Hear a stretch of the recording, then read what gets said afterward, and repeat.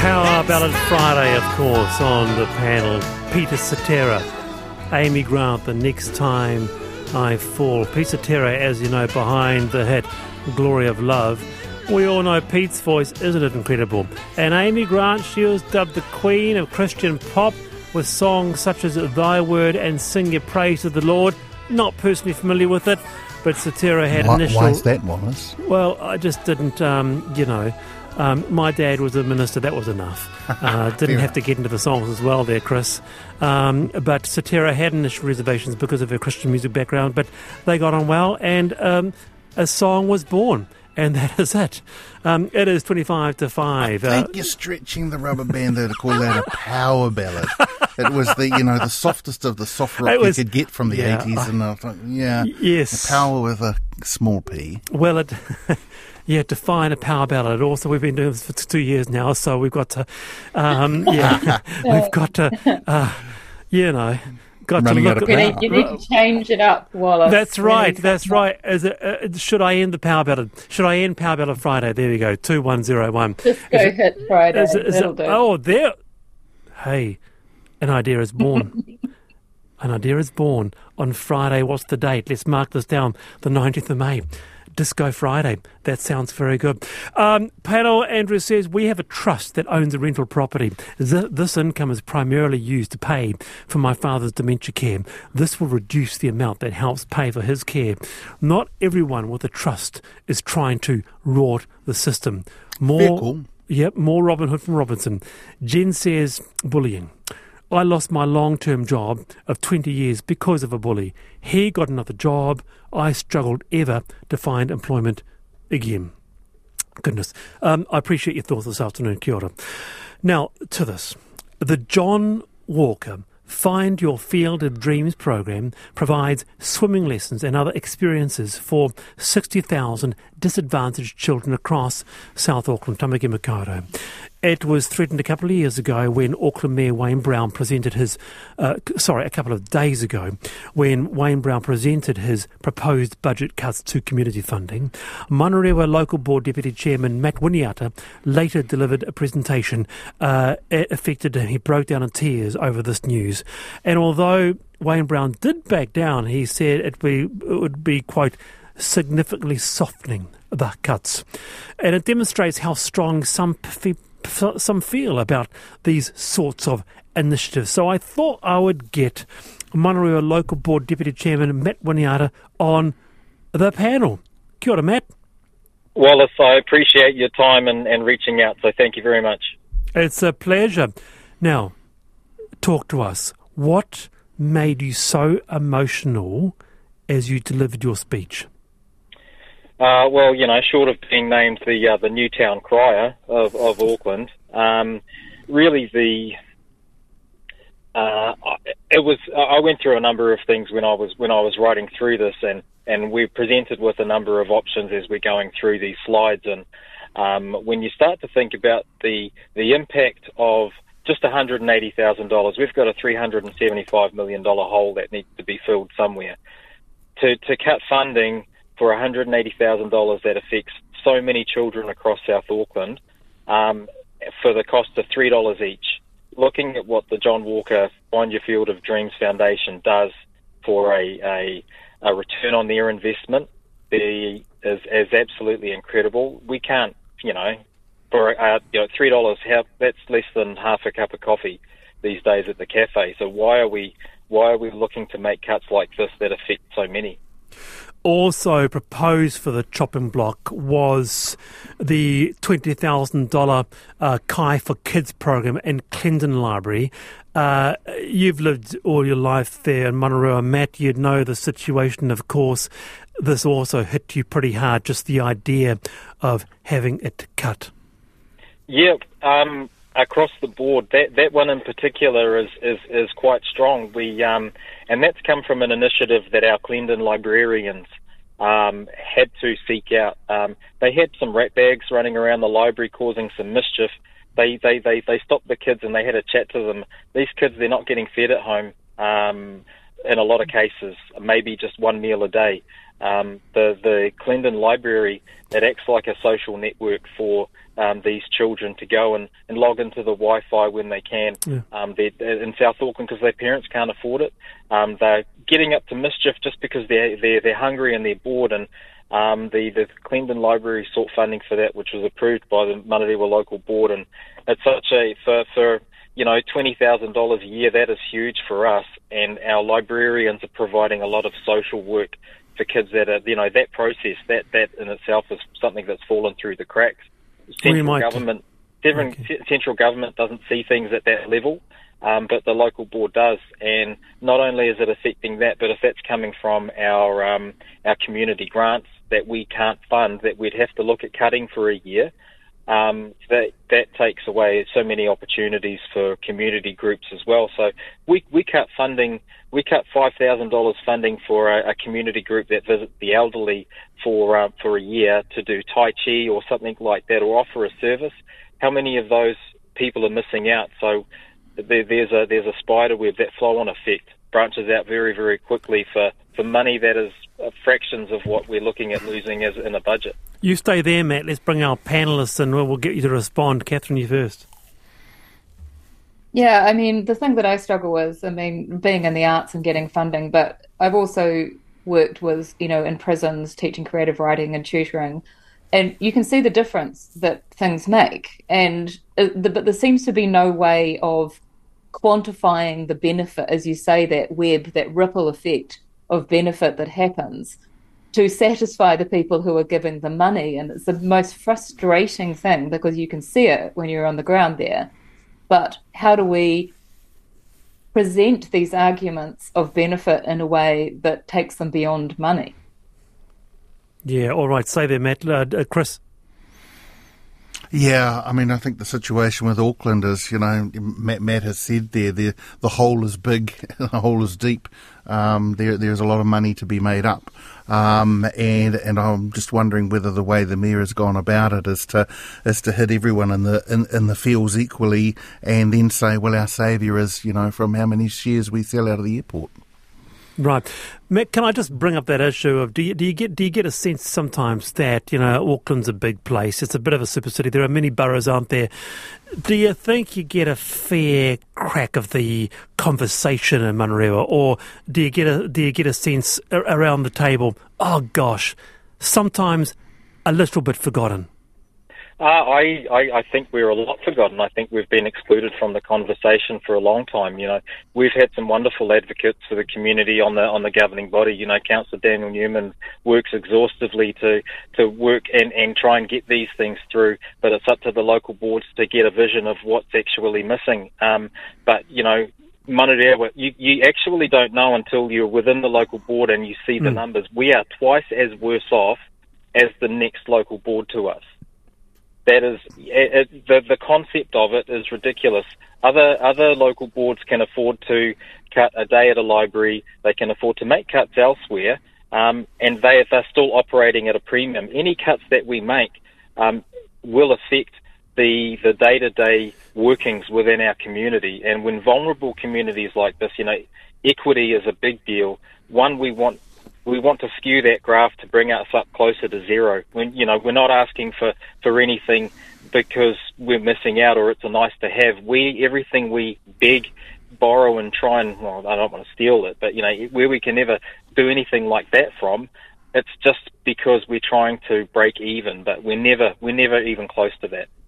Great to have you on, Matt. Kia ora, and all the best in also in my hometown, part of Auckland, my hometown, Manarewa. Kia ora. You're always welcome. Thank you, Wallace. That is the local board Deputy Chairman Matt Winnie out there talking about the issues. We will return actually to that really interesting initiative there, that Kai for Kids program at Clendon Library. It is 17 to 5, the panel on RNZ National. Thank you so much for your responses this afternoon too, by the way. And but I'm getting a really mixed response on whether or not I should keep the power ballads. Joe says, keep them. Someone says, no, keep the power ballad. And another person says, they have constantly sucked. Oh, that's a bit harsh. Isn't it? Isn't it? You should see them. Should I go to Disco Fridays? Because that does sound very appealing. Anyway, it's coming up to 4:45 to this. Now, for 2 years on this show, during the pandemic, I would, each Monday at 10 to 5, profile a tiny business or a startup, I guess in acknowledgement of just how tough things were at the time.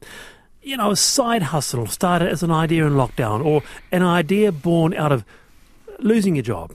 And I talked to a guest, it must be 2.5 years ago now, about an idea they had. Two mums in Devonport, Claire and Lauren, or Lulu, worked up a baking mix idea after Lauren lost her job. So I thought I'd go back to one of these small ideas and, hey, see how it all went. And with us is Lulu Taylor.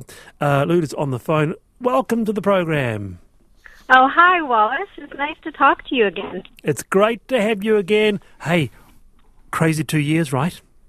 I can't believe it. And it's been kind of interesting just thinking what has happened. And you were so kind to take the time to talk to such a little baby business. I mean, we were only 6 weeks old when we talked to you. I had just lost my job to COVID. And Claire had approached me at picking up her daughter one day from a play date and said, let's start an artisan food company. So we launched into a baking mix company.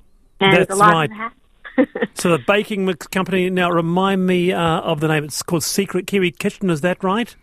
Yes, Secret Kiwi Kitchen. Okay, yes. So 2 years on, is it still going? It is. It is. I actually can't believe, looking back, because when you're in it, you don't realize how far you've come. But I have to say today we're in 350 stores. We got ranged into New World. We're in Briscoe's, and next month we're next month we're launching into select Countdown stores. You're kidding me? No. I mean, when we've talked to you, we were just started, and I think we're selling online basically to the Devonport community.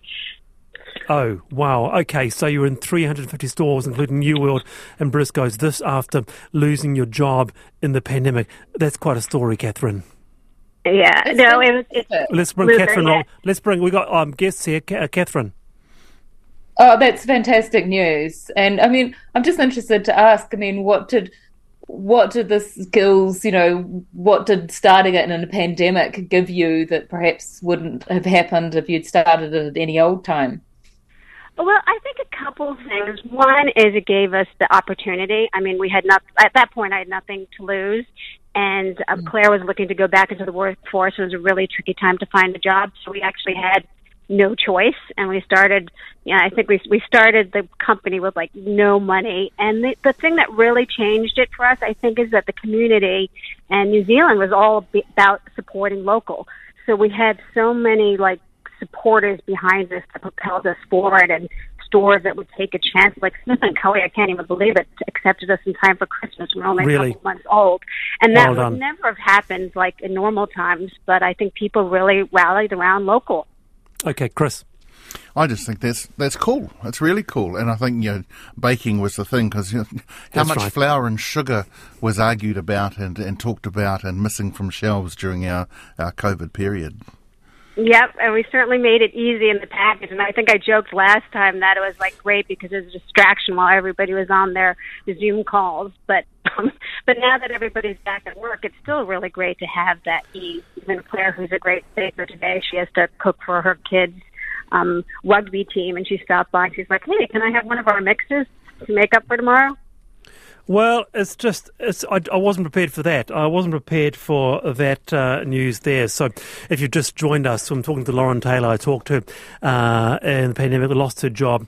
6-week-old side hustle now, the Secret Kiwi Kitchen, the baking mixes in 350 stores around the Motu, including New World, Briscoe's, launching into Countdown.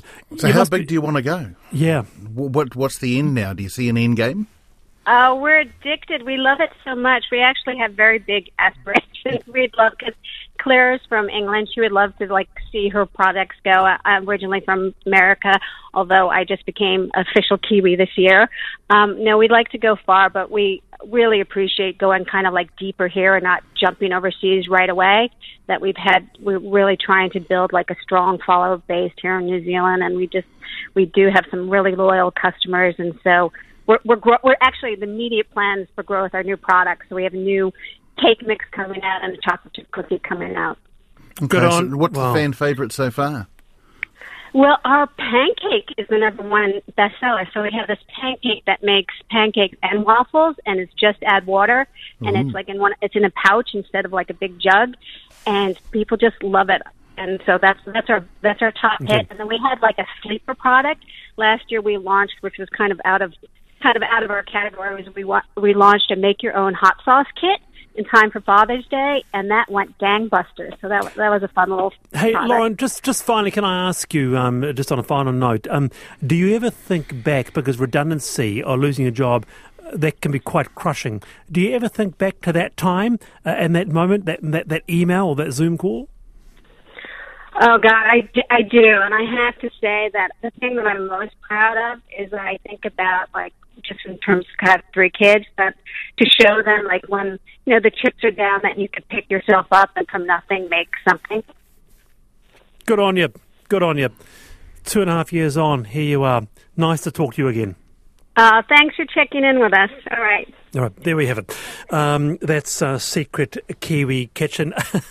Catherine, just before we go, I'm going to be honest, talking with Lauren is bringing back all these memories, because I broadcast for the whole time from here, through the lockdowns, and I'm getting almost this chill thinking about coming in and no one was here, and it's just a bizarre feeling to actually take yourself back mentally to those times, huh?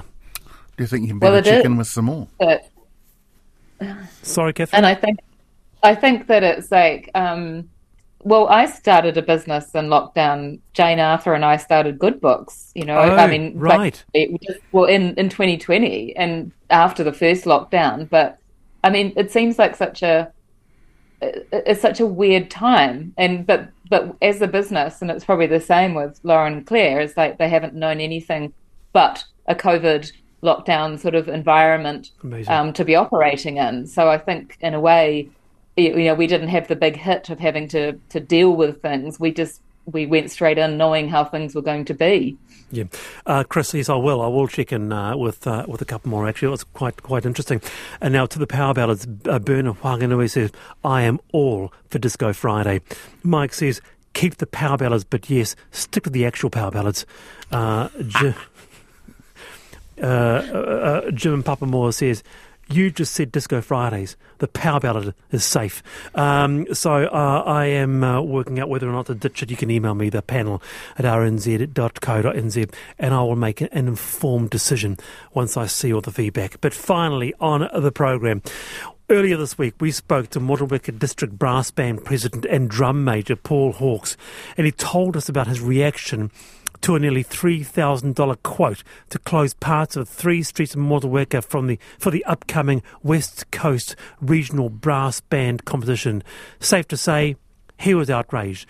A charge of almost $3,000 for a community organisation to shut down parts of the streets. Here's a taste of what he had to say when we spoke to him on Tuesday. My biggest issue is it's not a main road. You don't have to be a rocket scientist to close a side street. I'd even thought about running the gauntlet and closing it myself. I'm that passionate about this. I've had so many people from outside of the Motueka community, from Hokitika, Westport, I've had a couple from the North Island who struggled with their Anzac parades, to get the roads closed for their Anzac parades. What's happening here? Well, what is happening here? And we got quite a response too. And for example, we heard from Peter Gibbs experiencing a similar thing in Waipu. And Peter Gibbs of Promote Waipu is with us. Peter, hello. Yeah. Hi, Wallace. How are you doing? Very well. So Paul clearly resonated with you. Yeah, absolutely. We've run a couple of parades through Little Waipu for the last couple of years. One is our Santa parade, and the last 2 years we've had to pay $4,000 just to run that just to put Santa through the main street with a few thousand people to watch it. And our biggest problem was we're running a festival in Waipu in July, our winter festival. And we have an iconic pet parade there. People come with their pets, they dress up in a bit of tartan, and just parade from the pizza barn down to the vet centre, about 400 metres. Yes. And we get council support, but we couldn't have it this year unless we had traffic control. And so I got some names from the council, and out of the blue, we had a chap who lives just nearby come out from iTraffic and said, look, we in the community will do it for nothing. So the pet parade's back on. It's all good news. And but the Santa parade? The Santa parade, we're going to work on that with these new guys. How much? What's the cost to go from the pizza barn to the pharmacy? I know, Waipu. Yeah. Well, it would cost about $2,000. Normally, the Santa parade was $4,000 to do just that route, and you just feel it is a rip-off, and it's a shame the council can't get behind it, perhaps sponsor it a bit, or we're lucky we found this friendly traffic controller, and they've got into the community spirit, so we'll be able to have our pet parade. Okay, the pet parade goes ahead, but it's just a stroll of a few hundred metres, Catherine Robertson, and here you are having to spend thousands. Yep. What's your take on this, Catherine? Well, I'm sort of bamboozled to figure out what on earth they're actually paying for. Is it time? Is there equipment involved? What are you paying for? You're paying for a couple of trucks with flashing lights and guys in high-vis jackets, which we can provide anyway, to wander around, and they do a traffic management report beforehand to the council to get approved before they'll let you do anything. It's, it's charity and supporting the community. It's just a bit crazy. Yeah, it seems expensive. Seems expensive for that, and very much not in the community spirit. Chris, we're getting feedback from around the country on this particular issue that traffic management to do your Santa parade or pet parade is quite high.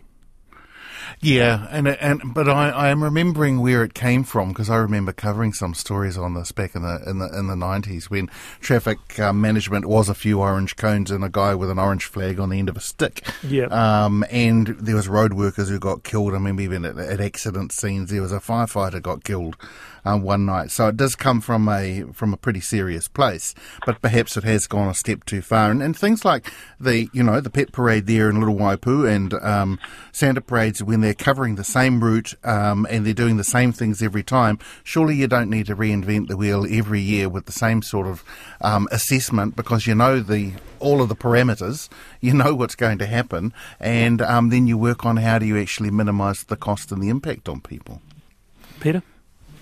Yeah, sorry, there's just some sort of warning going off there. Wallace, if you've got a pet, you should come up and bring it into the pet parade. Put a bit of tartan on it. They dress as tartan, and sometimes you can't. Are you serious? I would be honoured. My wife's whānau was from Waipu. Oh, cool. Well, you come to the pizza barn Saturday, the 22nd of July. Bring your. What sort of pet have you got? Banjo, a Yorkshire Terrier. He's part Scottish. I've got a bit of Scottish blood. You know what, Peter? We're going to be there. Photos or it didn't happen. Sometimes you can't tell the difference between the owner and the pet. That's the problem. Okay, Peter. Thank you. That's enough. Good on you. Okay. Goodbye. Very good. Peter gives her promote Waipu. Have you been to Waipu, Catherine? It's a beautiful spot. I don't think I have, actually. Possibly on my travels, but Chris? Yeah, it sounds cool. Oh, not since I was a wee fella. Yeah. But yeah. And I'm just wondering, because he's there on the coast, if he's got an alert, whether NEMA has put out an alert to people's cell phones to stay away from the beaches given that surge warning. Well, that is right. Now, we haven't heard any more on that, but stay with Checkpoint. And gosh, it's kind of 50-50 whether or not I should have a Disco Friday or Power Ballad Friday. Come on, Wallace. No disco, no power ballads. Make it Funky Friday.